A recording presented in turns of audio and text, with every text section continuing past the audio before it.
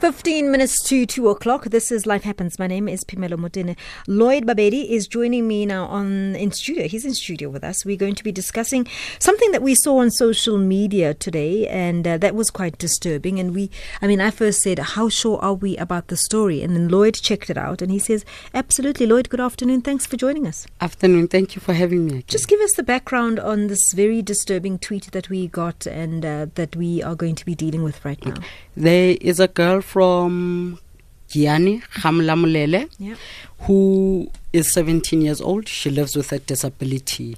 Her mother's unemployed because her mother needs to look after her. She needs a wheelchair. She needs sanitary pads. She needs nappies as well. She's not even going to school. So it's a huge challenge because there's no income in that household. So let's start with, there are a couple of things there. Why isn't she going to school? Surely there are schools that are supposed to be equipped to deal with people with disability. In such villages, schools that can actually accommodate a person with a disability, they are quite far. You find them that they are only in the towns, but within the small villages, you won't find a school like that. Mm-hmm. And for the factor that she does not have a properly working wheelchair, so it's going to be another challenge to mobilize her from home to the school as well. And the wheelchair, I thought social development was supposed to be responsible for that. From my understanding, they're supposed to be going out there with a social worker and making sure, these for me are the basics that they should be taken care of. She should be getting a grant and other support from social development. Yes. As per legislation, social development along with the Department of Health, they are supposed to be giving out wheelchairs. They are supposed to be assisting people with disabilities with social grants and that. But now it also becomes a challenge of whereby how does a person get to their offices to notify them in terms of, I need this, I need that. Don't social workers go out anymore? Well, in Gauteng, I know that they do. Yes. But I've realized with most cases that I've worked with in rural areas, they'll tell you that a social worker would come once a month within that area, and within one day they wouldn't be able to go through each and every household to check what are the actual needs and that. I don't know what to say to you, because this sounds to me like this is such a simple, it's not a complicated situation. True. It can be easily sorted out. True. But you understanding the complexities of things that are happening in this space, what's your advice for what's happening here? I think for me, especially with this situation, having a foundation whereby we assist people with disabilities, it's a huge concern. And that is why with our foundation, we work mostly with corporates to try and get assistance. Because even with government, yes, government assists, but the process is long. We've had beneficiaries that have been waiting for wheelchairs for over a year. And so waiting, as in we're just waiting for them to arrive. Yes, because there's usually a backlog in terms of the applications as well. And another challenge that's there is that if, for example, you live in Gauteng, you apply for a wheelchair and you go to a different province, you apply for a wheelchair, you get blocked because they have no surety that have you received a wheelchair from that province and from this province. So there isn't really a way to keep track to say that definitely no, this person has received a wheelchair from that province and now they're asking for another wheelchair from this province as well. So hence there's that backlog and you need to wait for a long time. We need to sort out this kind of support issue, and I'm going to be speaking to an organization now that helps with Quad Para. It's called the Quad Para Association of South Africa. They are obviously quite involved in the paraplegic spaces and the paraplegic spaces. And let's just see, what makes it so difficult for all of us to put our heads together and sort out some of the things that we have. So I will also ask you to give us a call if you have issues where you know of somebody, or perhaps you've been waiting for a wheelchair and it hasn't been coming, or your social worker has just not been in touch or supportive. Let us know so that we can then put you in touch with the right people. 0891 104 207. #SAFM Life Happens. The guys at Quad Para Association of South Africa are joining this conversation. I'm in conversation with Lloyd Babedi, and we discuss disability every single week, and so we tackle different things. Lloyd was just alerting us to a tweet of somebody who was just begging for assistance. This person has got no wheelchair. I mean, there are all sorts of other things that they need. But at the end of the day, the mother of the child herself is unemployed because she has to look after the child. You know, it sounds for me like it's such a simple thing. If social development were doing their job, I think all of us will find ourselves in a better position. But, you know, there are organizations out there who do their bit. Quad Para Association project manager is joining us on the line, Ronelle Leeson. Ronelle, thank you very much for joining us. Good afternoon. Good afternoon, Camilo. Thank you so much for having us on your show.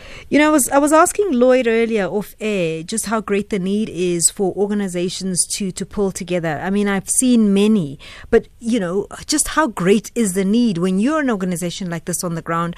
Your experience, how great is the need of something like what we saw earlier on? No, the need is great, hey, because I was listening in a bit earlier, and the state is not doing their job in terms of issuing assistive devices to wheelchair users or persons with disabilities. And it becomes the fight of organizations like ourselves to advocate and lobby against state hospitals to issue these assistive devices to our members. I mean, it sounds also to me like it's tedious, as in there's red tape upon red tape upon red tape. Do you assist with that as well? Yes, so we've done a lot of lobbying and advocacy from our side, and we have managed to seat many of our members via the state and also via our organization from our own assistive device fund. Okay, so tell us about your program, the Driving Ambition program. What is that program? So our Driving Ambitions program was launched in February 2010, and it makes driving a reality for persons with mobility impairments. Oh. It's a driver training program which gives people with mobility impairments the opportunity to learn driving in a specially adapted vehicle with the aim of achieving their driving license. That's very nice. So how do people apply? So people can contact me directly, and they would have to have their learners first, though, because we only assist with driving lessons. And we run the project in 3 provinces at the moment, in Gauteng, KZN, and the Western Cape. Mm-hmm. Oh, well, fantastic. I mean, that's the only criteria, that you have to have your learners and that's it. You just have to have your learners and obviously be a person with a mobility impairment who requires an adapted vehicle to drive. Okay, we'll take some calls. I see Robin is calling us from an NPO called Brave. Brave, you are calling us. I'm not sure which region you're in, Robin. Hi. Hi, I'm in Cape Town. So, Robin, do you think you can assist the person that Lloyd was talking about? Well, we can assist with that, but what I want to raise is that this issue is far broader than what we think, because there are many people who have immobility issues that aren't declared disabled. Yes, and so give us the scope of what you mean. Thousands. Yeah, give us the scope. For example, you may be in a motor vehicle accident. You may suffer a spinal injury, but it may not lead to permanent disability. And it may be years of you being semi-mobile. So, for example, we've helped people with wheelchairs who haven't left their beds for 5 years. So what does Brave do? Brave supports people who are in recovery from physical trauma and acute chronic illness. And we do that on a donation basis. And our focus is recovery.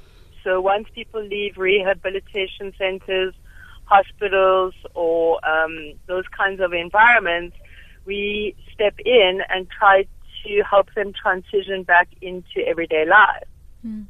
And so how great is the need there, Robin? It's huge, because what people don't realize is that we have at least 2 million people a year suffering serious physical trauma of some sort. And of that, quite a small percentage will be declared permanently disabled. But we have hundreds of thousands of people in our country walking around that are semi-mobile and in acute pain and in a recovery process. and there's no support and no real help for them.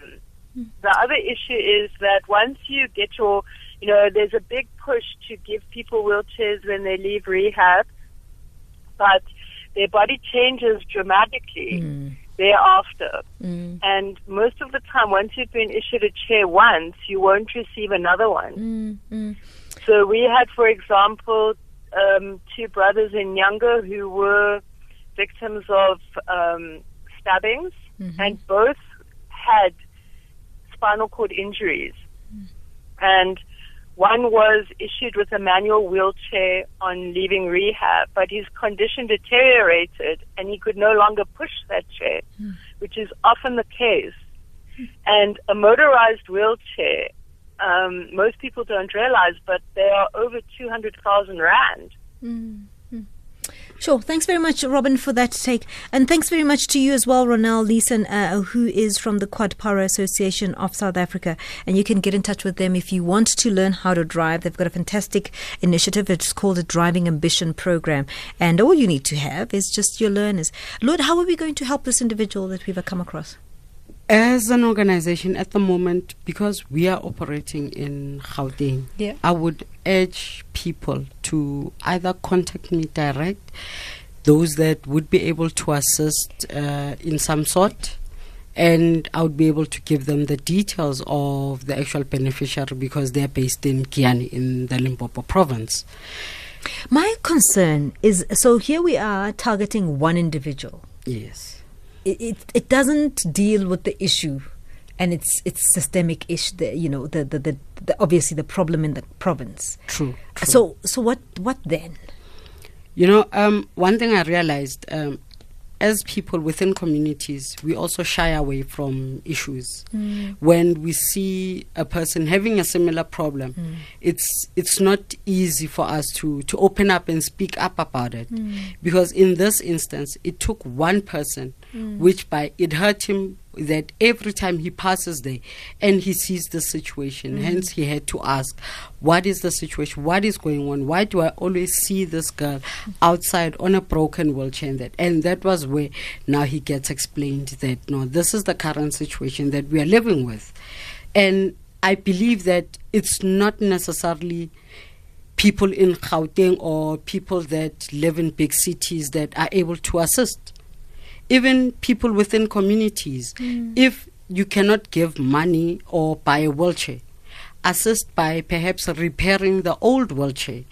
Because if it needs welding, and that if you do have that machinery or somebody can assist with that, just by assisting to fix that wheelchair, it also makes a huge difference. You've said people can contact you directly. I'm not giving away your numbers. Where can they find you, Lloyd? I mean, I just want to stay in my lane. Where can people find you? They can send a WhatsApp to our WhatsApp line on 081 055 6514. That's 081 055 6514. Let's be clear. Lloyd is not giving away the wheelchair. No. You are just assisting people connect to each other. Yes. So if you want to assist, please get in touch with Lloyd. That's all that he's doing. He's just trying to say, I will help you get in touch with the family that needs this wheelchair.